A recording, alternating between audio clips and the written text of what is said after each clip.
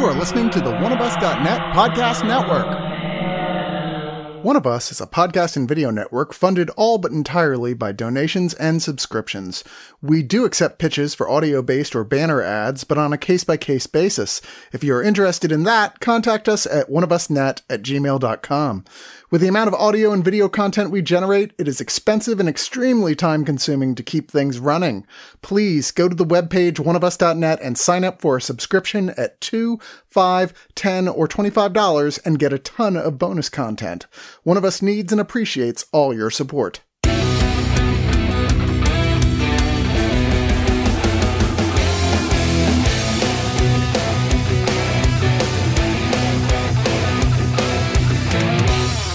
Hey everybody, welcome to the Screener Squad, where we just don't screen movies, we squad them.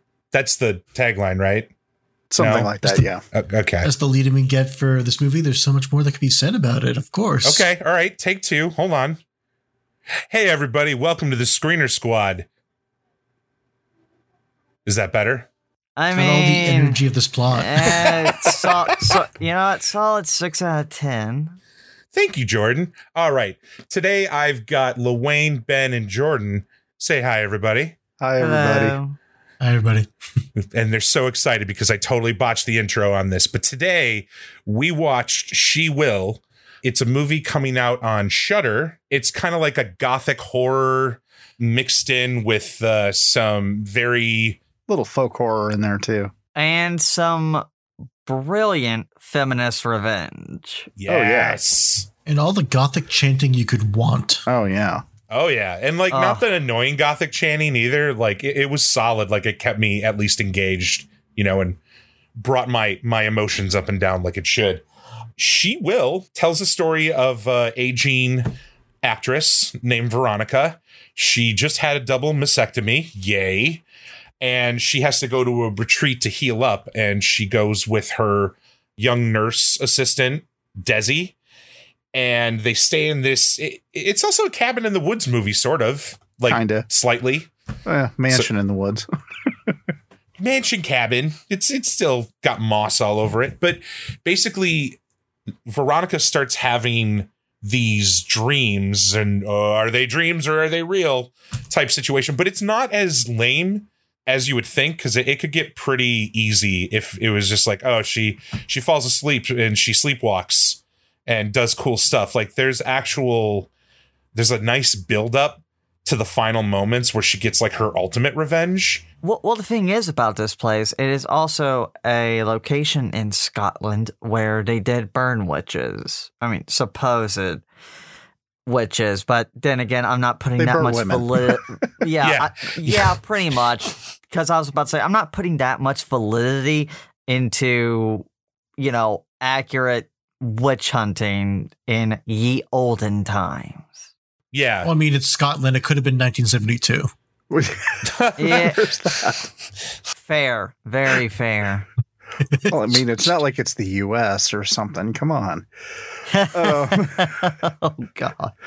But that's even like a selling point in the brochure discussion of this spa that she goes to. They're like, yeah, the peat and everything is just loaded with the ashes of these women. And I'm like, that's not a selling point, guys. Yeah. Like I missed that part in biology and anatomy, but does ash from dead women help your skin or your pores? Like, actually, kind of. That's why when people wash their clothes in civilizations where there were sacrifices downriver from the sacrifice, their clothes were cleaner. Because of the for a second there, Ben, I thought you were being serious. I am. No, shut up, Ben. Yes. That explains a lot about Star Trek Insurrection.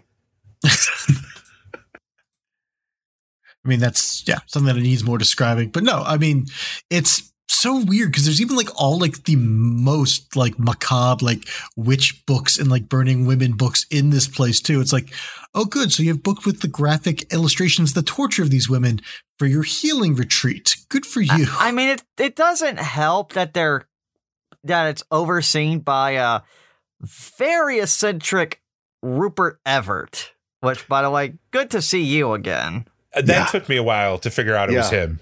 Well, what I will say is God, this movie is dripping in atmosphere. It is so creepy and visually haunting and just amazing. And yeah, Alice Krige, who is our lead, gives one of my absolute favorite performances of this year. She is fan-fucking-tastic. It's very rare that I can hate a person immediately in a film. You know what I mean? Like, normally it takes a little bit of time to establish, you know, either your main character or secondary character is, oh, they're an asshole. Like, almost immediately, she's cold, she's upset, and rightfully so. She's upset. You know, she's also an aging actress, and that means different things to women in Hollywood or acting in general. So it does a really good job of setting up like, oh, wow, this person kind of sucks. But by the end of it, you're like, fuck yeah. Like, it was a long path to get there for her, and we get to see it, which sort of brings us to one of the other major actors in here, which is Malcolm McDowell, as a former director that she worked with when she was a child. It's got I'm trying to think of like a Roman Polanski or does it. or Woody Allen or David O. Russell, Bryan Singer. Bryan Singer. Like, it's heavy topics, but it's never done in an in-your-face way, especially when Malcolm McDowell has like an interview as the director at some point, and the interviewer presses him. It's more of that more realistic, like, okay, maybe 5 years ago even, you know, the interviewer would have been like, oh, I'll just back off and I won't piss off the talent. But, you know, we have more energy about this. We want to weed out the people who are truly evil in this world. And that scene really exploits the other side of the McDowell or the, you know, Polanskis or the Allens. Like, I don't know, man. That scene I really dug. No, it was a great scene. It was very well paced. And I have to give credit to co-writer and director Charlotte Colbert. I feel like she put her heart and soul really into this movie. Like, every frame feels very lovingly crafted, and just the way she goes about telling the story is truly incredible. It does help that the one and only Dario Argento is producing this as well, and that helps boost up the creep factor. I gotta say, I mean, I like how much visually this movie tells the story and all that, but there's so much that feels very ancillary in this too. I mean, like, they try to make a big thing at the beginning that she wanted a solo retreat, and then there's a bunch of people here, and then the large group of people really don't add anything besides saying there's group events. There's like stuff like I'm gonna always butcher her name, Alwyn Fowler, who plays Jean, who's like a groundskeeper woman, I guess, or something, who is supposed to be like mysteriously out there on an ATV followed by a fox. It's like you're trying to layer things, and it just feels like, you know, you're taking away from like your core narrative, which I think you're telling very wonderfully and visually with those Argento, you know, production notes, where it's like, yeah, it feels very much like, you know, Argento's a trippy storytelling in ways that I love. But I'll be honest, Ben, I was kind of confused at first, but hey, at least one of those guests was very useful in providing, well, let's just say a very hot fire of a trick. Speaking of the director, co-writer, she talks about the themes in this movie, and obviously basically it's implied and probably true that Malcolm McDowell's character beat her as a 13-year-old, but, you know, and she carried this weight throughout, you know, her entire life. And now that she's on this retreat, she has the chance to kind of like deal with those demons. Charlotte Colbert kind of talks about how trauma blurs one's experience of reality and time, and how nature holds so much solace. And she really wanted to play with those two ideas. Like in the beginning, you know, she didn't want to be there. She hated that there was other people there. She didn't want to be babysat by her nurse. But by the end of it, she's basically one with nature. Yeah, it very much felt like that. Like I got the vibe of there being a nature versus nurture story, where it's quite literally, it's like, well, you got to be nurtured while in nature and how those ideals can clash when one doesn't really want to be there to have it all. So it felt very effective. She kind of like has her transformation every night. She lifts out of bed, and they don't really show too much of that. They really just show like a medium, not even a cowboy shot of her, but like a medium close. Yeah. She just like lifts up and her head goes back and her arms go down. And it's such a simple, effect.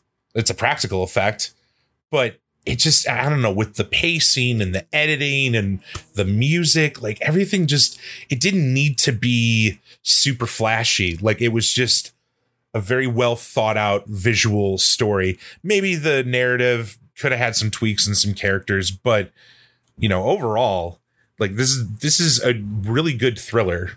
I think they're effective in how they use their effects. I mean, you can tell the times like when they use their budget for CGI, like there's a big triumphant, moment at the end that is very CGI, and it's referential to an earlier segment with some animals, which goes back to the nature thing, which I liked a lot. I mean, I'm going to say I think I'm definitely probably a little bit less of a fan of this than all of you, just because I do think it drags it a little bit longer, even in 90 minutes, than I think I'd like, because it feels like some of it does get a little redundant or repetitive with it. I felt like some of that chanting did use the same trick a few times, and they kept relying on this big group to just force a scene to happen. But then it doesn't make, a use of the other characters besides to try to set a scene. And I don't think it's a bad movie for that. I just think it certainly does weaken it a little bit for me, where I'm like, no, I want so much more of a character story between Desi the nurse and Veronica the lead, because those two together, really their chemistry does work as they start to build a relationship. And then when it becomes slightly supernatural, like those scenes are what sells it. It's less those ones between all the other characters, as much as some of them, as Jordan mentioned, do get some certain comeuppance that is, justifiable and helps move the plot. It's just like, I kind of wanted more of a character piece between these, because it came out very interesting in those points. Well, I'll just say I'm glad I got to say, oh yeah, Malcolm McDowell played David O. Russell, because now absolutely fuck David O. Russell. I love that Malcolm McDowell is still that guy who's like a good actor, but will still just like also join just about any movie of any size. It's like, I love you, dude. Just do whatever. I kind of love it when you got guys like that'll be like, yeah, man, I'll take a check, whatever. Because it's interesting how much weight they give just by showing up.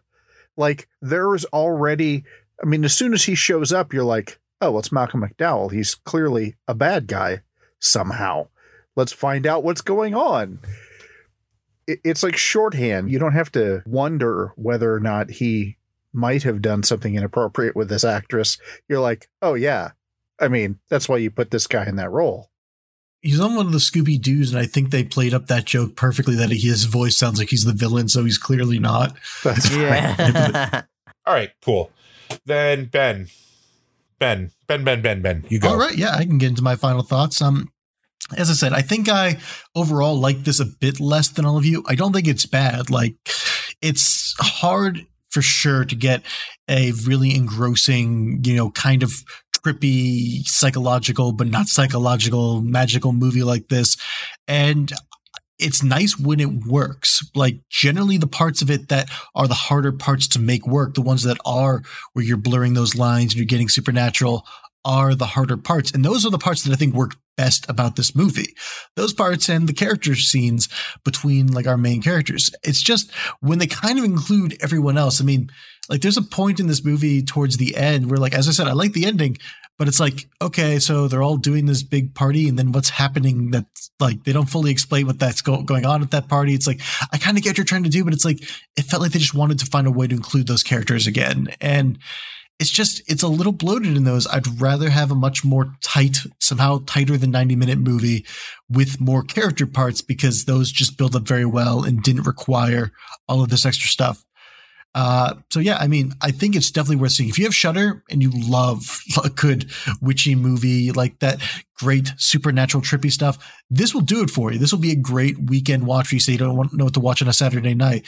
If you're into like more like brutal gore, like explicit films, or, you know, horror that's going to be like right in your face and jump scares, this isn't going to be a terrifying horror movie. This is the horror movie for like a level of like gothic paced horror.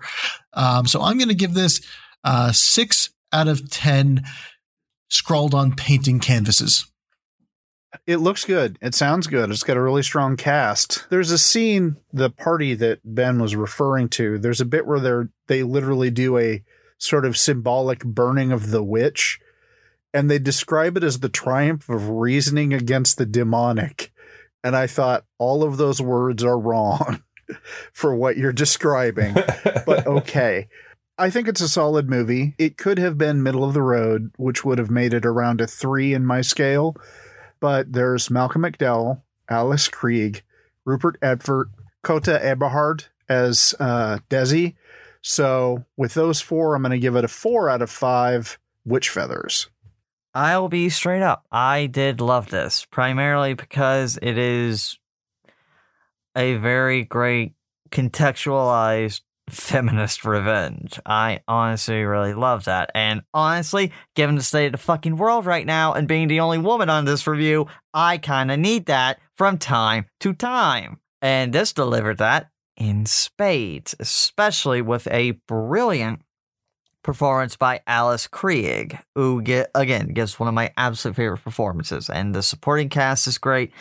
And yeah, that weird bonfire shit, as it were, made absolutely no sense to me. I thought it dragged down the movie for a bit, where I thought, you know, it was so nicely and tightly put together.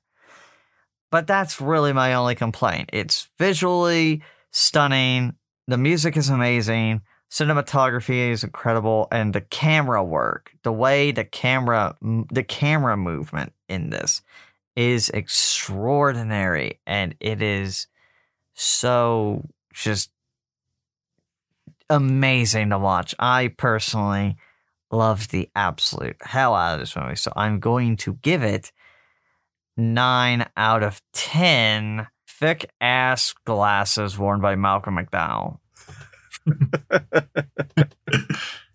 I mean, those things were Coke bottles. Yeah, they were. It's like what my wife wears. Don't tell her I said that. I want to give a shout out to Kota Eberhard. I thought she did great in this secondary character, but she had a lot to do with moving the plot along. And, you know, it gave us, I mean, I don't know if I'm spoiling this or not, and maybe I'll cut it out, but like there's a happier ending in this than you would normally get, I feel like, out of a movie. Like Luane and I just reviewed Moloch yesterday, and Moloch does not end on anywhere near a happy note. So it was nice that this kind of like ties up nicely.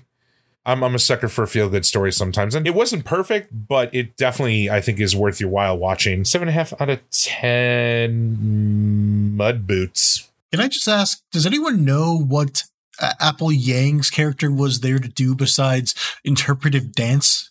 Time filler? No, I got nothing. Look, Ben, we needed one more quirky vacation goer, and that's the best we got.